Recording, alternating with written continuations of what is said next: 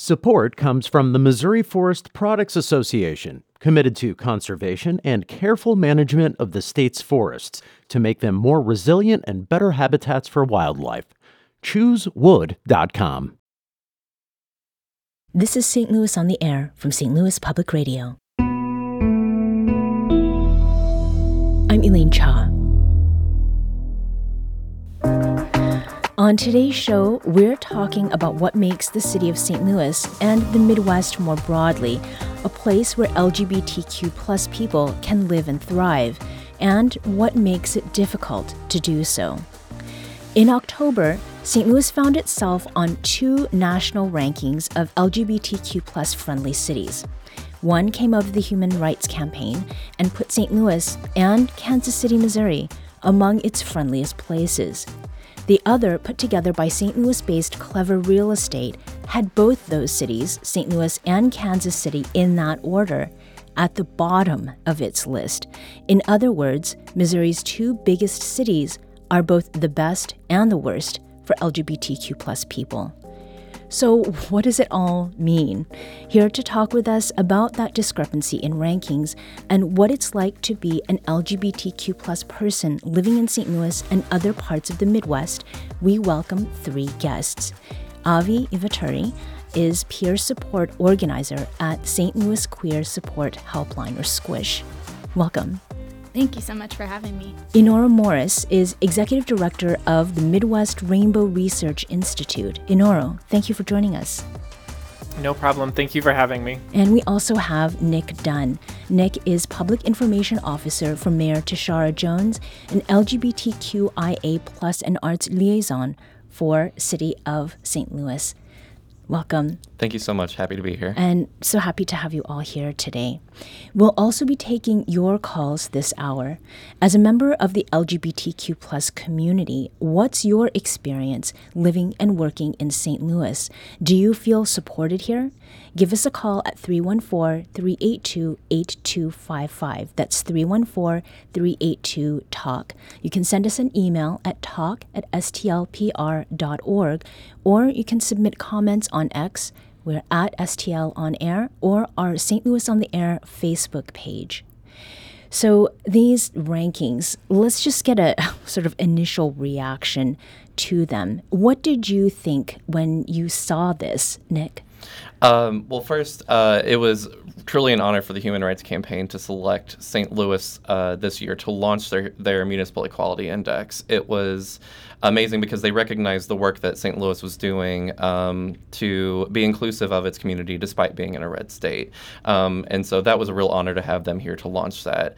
And that also, the second ranking also came as a surprise to us because of the amount of work that we're doing and the recognition from Human Rights Campaign. So it caught us off guard, but it is something, we can always do better, and that commitment has not changed because of that ranking. Mm-hmm.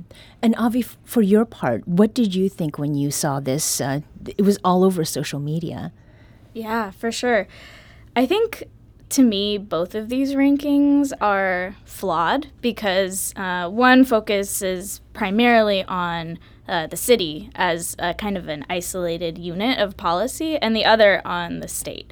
And I think, in reality, the queer folks in this city are affected by both city policy and state policy. And I think I would go even further to say that policy is fine, but it doesn't necessarily always reflect the actual living conditions and quality of life of everyday St. Louisans. And I think that information is really only able to be found by talking to community members like I do on a daily basis. Mm-hmm. Now, Inoru, you have a sort of broader perspective on this. Is there anything that Avi has mentioned that sort of rings true for you insofar as your reaction to seeing these rankings come out? Yeah, looking at it, the methodologies, the metrics that both of them use are very specific to both that local municipal policy level and also the state level policy. But just as mentioned before, there are lots of other factors that aren't necessarily solely related to one's sexual orientation and gender identity that would affect their friendliness. Mm-hmm. And in conversations that you all have with people, I mean, these are like formal rankings with their own methodologies and criteria. But how do you generally rank St. Louis in terms of friendliness to LGBTQ plus people? Avi, let's start with you. Sure. Yeah. I think it's such a mixed bag because I think it totally depends on what is what is the specific identities that people have. So, it's totally about like the intersectional identities that people are holding. I think it's somewhere in the middle of these two rankings. St. Louis has a really strong, tight-knit, small but tight-knit community of queer and trans people. And we've developed really important chosen family relationships and networks of care throughout the city that have nothing to do with the city or the state, really. They're totally community run. And so for folks who are plugged into those networks, it can be a really good opportunity for people to get their needs met through community. But, this is not something that every queer person has access to. And I think to focus, I think it was interesting to see both the indexes, the HRC index and the Clever index, focus solely on policy, because I think that's something that academics and researchers often rely on as indicators of the health and happiness and all of that of a specific marginalized community. But, like I mentioned before, this doesn't always translate to actually like having queer people supported, especially the most marginalized queer people. Right. And Nick, you're nodding as Avi is speaking. What is it that resonates for you, to not only given your position with the city of St. Louis, but as a resident, someone who was here before that job even started? Absolutely. So I think Avi hit all the right points, I, being a representative of the city, we are focused on policy and how we can, improve conditions through that route, because that's the route that and the role that we play. However, there's a lot to be said about the culture and community. I think even outside of the queer community, a lot of people will say that it's difficult to make friends or find their own space here in St. Louis. And that's especially true for the queer community, which is much smaller and much, more tight-knit. And intersectional identities do play heavily into this. If you are a Black trans woman, it is more difficult to find the resources, care, and even community to give you the support that you need. And I would fully agree with everything Avi had to say about that. Mm-hmm. And as far as, the flex points go, it was an interesting term. I don't know whether this is meant to be like a flex and these are really great things, or being flexible about thinking about what is positive and what is not. Inoru, you have, again, this perspective. You are closer to the other city that was mentioned in these rankings, which is Kansas City. What are the flexes that we can legitimately say really do belong not only to St. Louis, but also to Kansas City?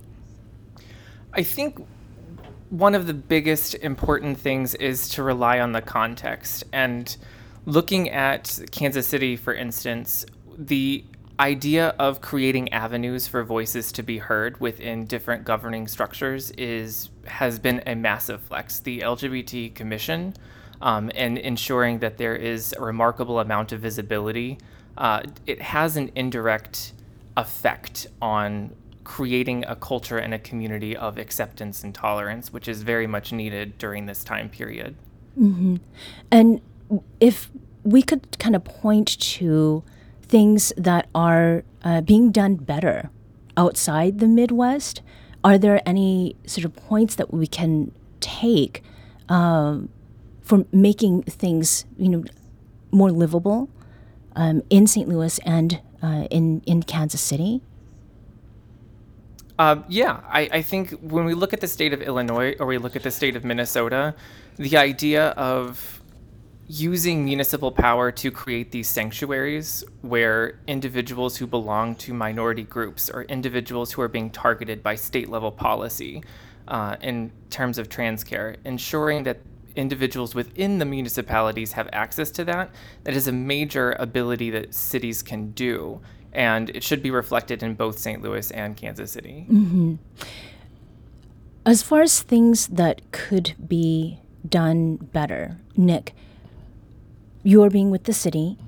What is it that you are working on presently in order to make improvements that affect people in the day-to-day beyond just the language of policy? Yeah, so we have an LGBTQIA plus advisory board. It consists of 10 members, and we've been meeting on a monthly basis since November of 2022, and discussing a variety of issues that affect the community, and anything from healthcare and housing to policies within the city on personnel, job training, and stuff like that. So we back in October we issued a report to Mayor Jones on our findings from having these discussions, and it covered a broad swath of subjects. But I think what we found is that it's not only about legislation or policy, but it's also about the duty of our local agencies to inform themselves, and also inform the public of how they are acting on behalf of the queer community. Mm-hmm. And so it's really what we're recognizing is that St. Louis is a very inclusive community, but we have to build that culture within city government in order for folks to access services and be treated fairly. Having their name and pronouns spoken correctly, mm-hmm. And also just making sure that there are fewer barriers, preferably no barriers, to accessing the services that everyone else can. We're going to take a quick break, but we'll be back very shortly to continue this conversation. This is St. Louis on the Air on St. Louis Public Radio.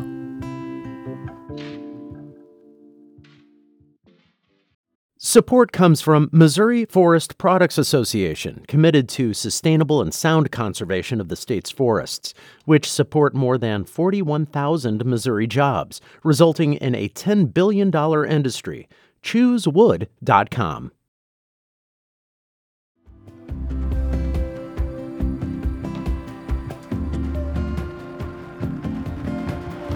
Welcome back. Now, we're also reflecting on the year that was. And in June, I spoke with Terry Willits, an LGBTQ activist, writer, and artist. We spoke just after the 2023 Missouri legislative session and in the midst of Pride Month. And Terry told me that Pride had a different feeling this year. I think there's a lot of frustration surrounding it, too. I don't know that there are a lot of people celebrating necessarily as much as in the past. I think there's still a carryover from all of the legislation, even though it seems to have calmed a little bit with some of it, one being settled and signed, even though the outcome wasn't what anyone was hoping for. I think that a lot of people are still, making plans, families making plans of what they need to do to care for their loved ones right now, and they aren't necessarily in a celebratory mood. And again, that was local activist Terry Willits. As a member of the LGBTQ plus community, what has your experience been living and working in St. Louis? Do you feel supported here? Give us a call at 314-382-8255. That's 382-TALK. You can send us an email at talk@stlpr.org or send us a comment on X. So to this point of Pride, how is it that Pride felt for you this year? Inoru, let's start with you. Pride was definitely a lot quieter for me. I think my husband and I just sort of stayed at home rather than participating in the larger festivals because of this increased sort of targeting that the community is feeling because of state-level policies being developed and initiated. Mm-hmm. And how did it feel, Nick, being on the city side? Yeah, so, I work closely with leadership in a number of organizations, and it really is just about perspective, because there are some organizations and some folks in the community who were still going out and celebrating, but I know a lot of folks, particularly trans folks, who were hesitant, especially given all of the attacks coming from the state of Missouri this year. Some folks were reluctant to even go out because they didn't know how the broader community was going to respond or treat them. Mm-hmm. And through the conversations I had, one of the things that we discussed was like visibility in and of itself is radical. Mm-hmm. Visibility is an act of showing that yes, we exist within the queer community. We are beautiful. We are diverse. And, some people actually did end up showing up for Pride and, celebrating, but others still chose to stay in, which ultimately that was their decision. But it really was a mixed bag, and I think that especially for gender nonconforming people, that was a difficult decision given everything that's been happening this year. Mm-hmm. Now, Avi, you are in charge of organizing peer support for Squish. What are the calls? What sorts of calls did the Squish hotline receive earlier this year? Yeah, we got a lot of calls from callers who were really just concerned about how they or their kids were going to continue accessing gender-affirming care. But even for folks who weren't directly impacted by the legislation because maybe they had already started on, HRT, or maybe they weren't one of the populations that was being targeted by the legislation, it was still a period of grief, I think, for the queer community and especially for the trans community. Mm-hmm. I think we're also in an interesting location here in St. Louis because, some folks have the ability to go across the river to Illinois to receive care. Right. And this isn't true for some trans folks who live in Springfield or Columbia. It's a lot harder to get out to a different affirming state. So we have, or at least some folks who have the resources to travel across state lines have that option. Mm-hmm. We have Eric who's calling from University City. Eric, welcome to St. Louis on the Air. The program and the work your guests are doing. As a realtor and a member of Central Reformed Congregation, we're very involved in helping to support the gay and lesbian community here. And sorry about some of the laws that have been passed. I'm wondering what are the top 3 or 4 things your guests feel like we as citizens can do to help support and build a supportive community, which also impacts our economic development of this state. And we're leaving lots of money on the table because of this very issue. Mm-hmm. So even if people don't care about the issue, they can care about, we don't want to leave all this money on the table. Thank you very much. Eric, thank you so much for calling. Avi, I'd like for you to answer that one first. Sure. Yeah, thanks. I think one very common, probably the most common topics that I talk to community members about is the isolation and lack of community. And I think, part of this is that, there can be very affirming allyship spaces that, like the church you mentioned, that can be accessible for some queer people, especially people who haven't had a lot of religious trauma and who feel comfortable in a church space. And I think that's really helpful for them. But I also think that there needs to be community space that is dedicated to queer people. Just a couple months ago, the Tivoli Theater, which used to be a community hub for queer people on Del Mar, was bought and taken over by One Family Church, which is a church that is homophobic in its and transphobic and queerphobic in their sermons and in their beliefs. And so queer community has continually experienced the loss of community spaces. Mm-hmm. And so whatever everyday people can do to preserve those spaces, to protest, to show out, because I think, one of the things I always notice as someone who goes to direct actions pretty frequently for all kinds of things is that it's always the most marginalized folks, the Black and brown, queer and trans folks who are showing up to these protests. And, in some ways it makes sense because these are the folks that are affected the most.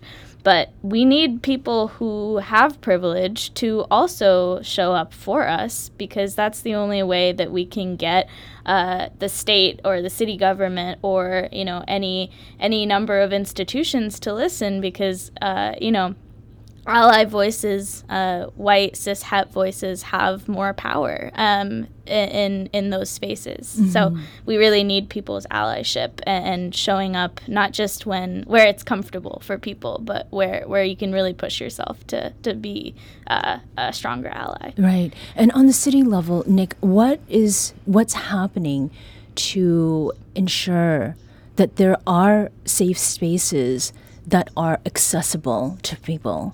Yeah, so back in May, we hosted a roundtable with folks from the trans community in Mayor Jones's office, and we heard directly from them. Mayor Jones did sign an executive order that day as well in response to some of the attacks from the Attorney General, just to move city processes forward to be more inclusive. And so two of the biggest things that we are working on right now is we are in partnership with folks affiliated with Transparent, and we are working towards building youth programming in our rec centers, especially given that our trans youth were sidelined by the legislature. Mm-hmm. And so we're looking to build out spaces where queer youth can play sports, in community with other queer youth, but also implementing training within our rec centers so that our rec center supervisors and coaches can also be inclusive of those youth. So that way they can play with their peers who may not be queer or trans, because as I said, that visibility is very important. And so that's a big one that we're working on. The other one is that we are doing a full evaluation of all public buildings and ensuring that we have at least one gender neutral or single use restroom. Mm-hmm. That way anyone who comes into City Hall or any public building can feel safe and welcome and not forced into, the binary decision of male or female restrooms. Right. Inoru, that caller, Eric from University City, he talked about leaving money on the table. And one of the reports that we're talking about came out from an organization that deals with real estate. So when it comes to the things that are being missed out on, not only by folks who are part of the LGBTQ plus community, what else are we losing by not being not just more friendly in attitude, but more friendly in policy and in creation of community? Well, I'm going to quote the late Jane Addams from the 20th century and say, the ills of democracy can only be solved with more democracy. So as much as I want to talk about the economics, what we're actually talking about here is democratic participation in our society in general. And the more we have these targeted policies that exclude individuals, the more we're telling them that they're not allowed to participate in our democratic system, which will only exponentiate the harm that's being done. So it really then is about people power in a very particular way. Avi? Yeah, I just want to respond to that by saying, I think electoral participation and democratic participation is great, and a lot of people find meaning and purpose in that. And I think that reducing the activism required to be strictly electoral participation as opposed to community organizing is very limiting, because I think whether it's the city government or the state government, no government is just by nature of the reason why the state exists to uphold capitalism and white supremacy. This system is not going to free us. And, it's important to, vote for which candidate is, less harmful to the queer community, and that can be important for people's just everyday survival. But organizing in community and creating alternatives to the systems that we're living in is the only way that we can be free. We're going to take a quick break here, but we'll be back shortly to continue this conversation. This is St. Louis on the Air on St. Louis Public Radio.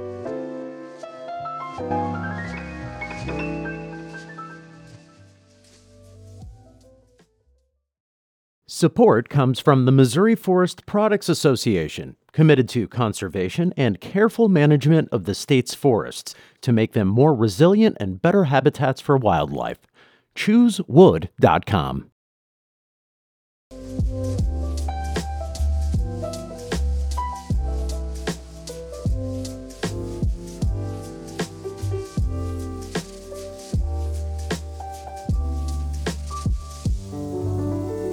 Welcome back.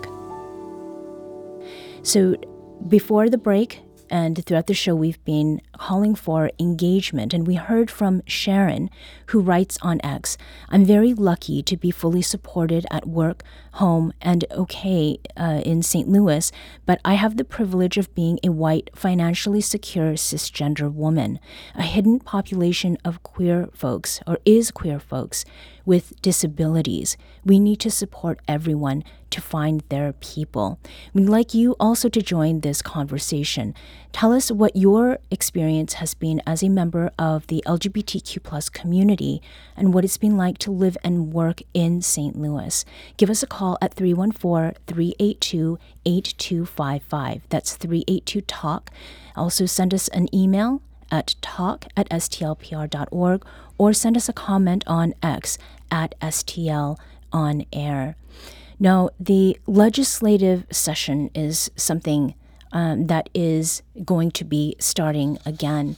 And in the last year, 2023 was a big year for LGBTQ plus community and for families in Missouri.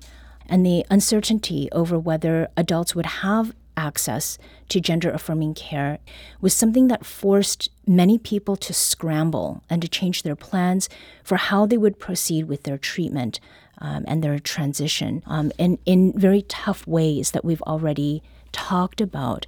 And we had an opportunity to speak with AJ Hackworth. AJ is a Springfield resident and father of two. He shared this about what it was like to help folks in rural Missouri access gender-affirming care. I have a friend who has been saving up to get gender-affirming care and wasn't planning on starting until September, but they've known that they were going to transition for years. This just happened to expedite the process. They wanted to be more financially stable, but they had to do it while they still could. So I arranged to meet them here in Springfield at Planned Parenthood, and I actually went with them yesterday, and I'm so honored to have been able to be there and to hold his hand and while he got his blood work. So being in contact with other trans people in the rural areas of Missouri has meant a lot to me, but it's also like really scary because I know that they're even more alone than I am. So I try to make myself public and visible and reach out to these people to make sure that they have the resources that they have, because otherwise they don't have anything. AJ also shared this message about community support and allyship that he's witnessed this year. The only folks who have any sense of urgency about this, in my experience, are the providers and the trans people. Even my cisgender friends aren't pressed about it. And I know that there are a lot of other things going on in the country right now. You know, we're all very scared. But this feels like a step toward, this may sound extreme, but it feels like a step toward eradication of transgender people. And I'm trying to scream into the sun to make other people feel that urgency. And it honestly around here feels pretty like it's falling on deaf ears. So for allies, we need you to step up. We need you to talk. We need you to talk to the people in your lives who don't know about it. We need you to talk to the people in your lives who have a preconceived notion of queer and trans people, and tell them who we really are. And to my trans siblings, it is going to be okay. It's really scary right now, and I'm right there with you, and I am angry, but time is going to go by, and we have folks fighting for us, and we are going to be okay. That was A.J. Hackworth speaking on the show in April, several days after Attorney General Andrew Bailey issued a temporary emergency order to place restrictions on gender-affirming care for people of all ages. Bailey has since withdrawn that emergency rule.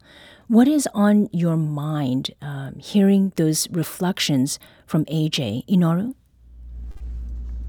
It's very indicative of what's going on around the country. Missouri is not the first state to try and direct a bureaucracy, a professional bureaucrat agency to attack agencies. The state of Texas tried to do that as well. And it's one of those moments where if you are an open and affirming family, then you get to use the politics of parental rights against the very people trying to use the state to attack your children. Mm-hmm. It's not the state's decision to seek affirming care. It's a family's in this matter. So that's a very powerful tool to use against the very voices trying to do harm. Mm-hmm. And Avi, is the feeling, or any of the feelings that AJ shared, common among people who call the Squish hotline? A feeling of erasure, of not being heard, even though they're using all of their might to raise their voices. Absolutely. Yeah, I hear from callers, and we hear from callers and just regular community members out in the world all the time about how they feel invisibilized by the state. And I think it's driven a lot of people to consider moving out of the state, moving to more trans-friendly states. I think this has been both a good option for some people and really inaccessible to others who either, it takes a lot of resources to move for anyone who has moved across state lines before. It's expensive. Mm-hmm. Not to mention that, the queer community, if there's one, we have a lot of strengths, but our biggest one is probably our ability to create that slow but steady relationship building and community and chosen family that is really the lifeblood of our community and keeps us going despite these state-imposed obstacles to transition in this case. And I think it's really hard for someone who has spent years maybe, building up those relationships to then pick up and say, okay, I'm going to move halfway across the country. It's just not feasible. So yeah, I think we've heard both of those things from folks and just generally like the isolation and lack of community. And I think, to AJ's point, it's especially prevalent in rural areas. Some of our most common calls are actually from rural areas like out in the county or even like beyond St. Louis County, of folks who say, I've never met another trans person in my life. Like this is especially for callers who are homebound, who are disabled, chronically ill, amongst the raging pandemic. Like, these are folks who really don't have anyone to vent to or talk about, and so they turn to Squish as that, queer affirming ear. Mm-hmm. And if there are not the kinds of services or support in a place like St. Louis, Nick, or down in Kansas City, Inoru, you're closer to there. What is it that we're not thinking about or need to do more about when it comes to attracting and maintaining those folks who are already here? What are some of the things that at the city level are on not only on your radar, but on the list of things that you are trying to do in order to make this not just a place that tops a list that has a national exposure, but one that really matters to people in the day-to-day? Yeah, so, I think as a city, especially being blue city in a red state like St. Louis or Kansas City, we have to deal with preemption from the state level. And so our hands are tied in a lot of different ways. And so, the alternatives that we look at is, through our Department of Health and, the boards in which representatives from different hospitals and medical systems come together and meet. Like, that is a place for influence, and that is a place for bringing these providers together to understand what the landscape is, given being in a state that is not friendly to trans people, and how we can build a coalition around that work. Mm-hmm. And I do want to lift up Dr. Madi Schlatzwayo-Davis, who's our Department of Health director. She does an incredible job of being very affirming and looking for those options given the limitations that we have at the state level. And so that's actually a recommendation that came from our advisory board, was to build out a resource from the city of St. Louis where people could access understanding where private and, larger medical providers do provide gender-affirming care, even if it is across state lines, just so people know that there are resources there, and we want to provide those to them, given that we can't force hospitals in St. Louis to do it themselves. Mm-hmm. And Inoru, you are looking kind of more regionally. I mean, why does it matter that we have a thriving LGBTQ plus community or population in the Midwest? I think if you look at the statistics from surveys that have been doing sort of self-disclosure, the number of LGBTQ people who are self-identifying are growing exponentially. I think in the last 10 years it's doubled. So this idea that we're everywhere, mm-hmm. no matter where you are in the state, no matter where you are in the region, there are going to be queer people and they're going to have needs. And I believe it's always been the obligation, the moral obligation of the state in all of its forms to empower all of its citizens, given each citizen's sort of oppressions that they're facing. So it's vital for the health and well-being of our society, not just for queer populations, but for all peoples. And as we wrap, from each of you, we have just a little over a minute left. What is it that you are looking out for in the 2024 Missouri legislative session? Nick? Well, we are currently watching the pre-filed bills. I know that there are, at least 20 bills, probably more, that have been pre-filed. So we're keeping an eye on those. But ultimately, we want to ensure that regardless of what happens at the state level, that we share the message that St. Louis is a welcoming place. We have plenty of work to do, no doubt, but that me and my role as LGBTQ liaison, and in tandem with the many organizations we have on this side of the state, we are committed to making sure that St. Louis is a place where everyone can thrive regardless of their gender identity or sexual orientation. And very quickly, Nick, what are you most concerned about in terms of the pre-filed bills? What am I concerned about? Yeah. Just a quick glance, it is the suppression of free speech, within schools, within any public space, public libraries. That is an opportunity where people can find themselves and find community, and that is we're seeing that attempts at oppression through those avenues. Inoru, for you, what are you looking for next year? Essentially the same. What I find most concerning are bills that would, by slow operation, chip away to where the larger public doesn't see it as an issue, versus a larger bill that would outright ban. And Avi? Yeah, for me, I'm looking locally. I because my work is so boots on the ground, I don't necessarily think about, state legislation. Like, they're going to do what they're going to do. I think for me, local support would look like more peer support, especially for crisis intervention. Defunding, abolishing the police and prisons, mandating that healthcare practices have queer affirming practices, actually having trans affirming shelters, which currently that's not something that we have, and the city has control over that. So these are some of the things that when the city says we don't have control over these things, like this is what they can do.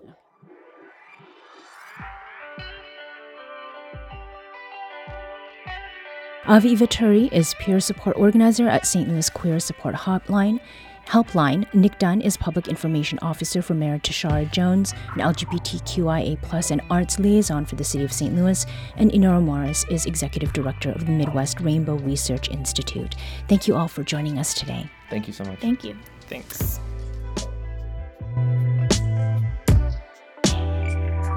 This episode was produced by Emily Woodbury. Audio engineering and podcast design by Aaron Dorr. Our executive producer is Alex Hoyer. St. Louis on the Air is a production of St. Louis Public Radio. Understanding starts here. St. Louis on the Air proudly supports local artists by using music from Life Creative Group. Do you find yourself regularly listening to episodes of St. Louis on the Air? Suggest us to a friend you think might enjoy our conversations. And leave us a review and rating on Apple Podcasts on the App Store.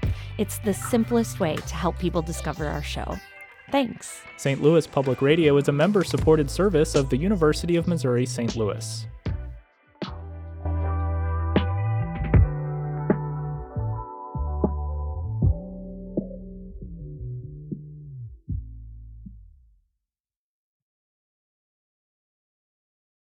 Support comes from the Missouri Forest Products Association, committed to conservation and careful management of the state's forests to make them more resilient and better habitats for wildlife. ChooseWood.com.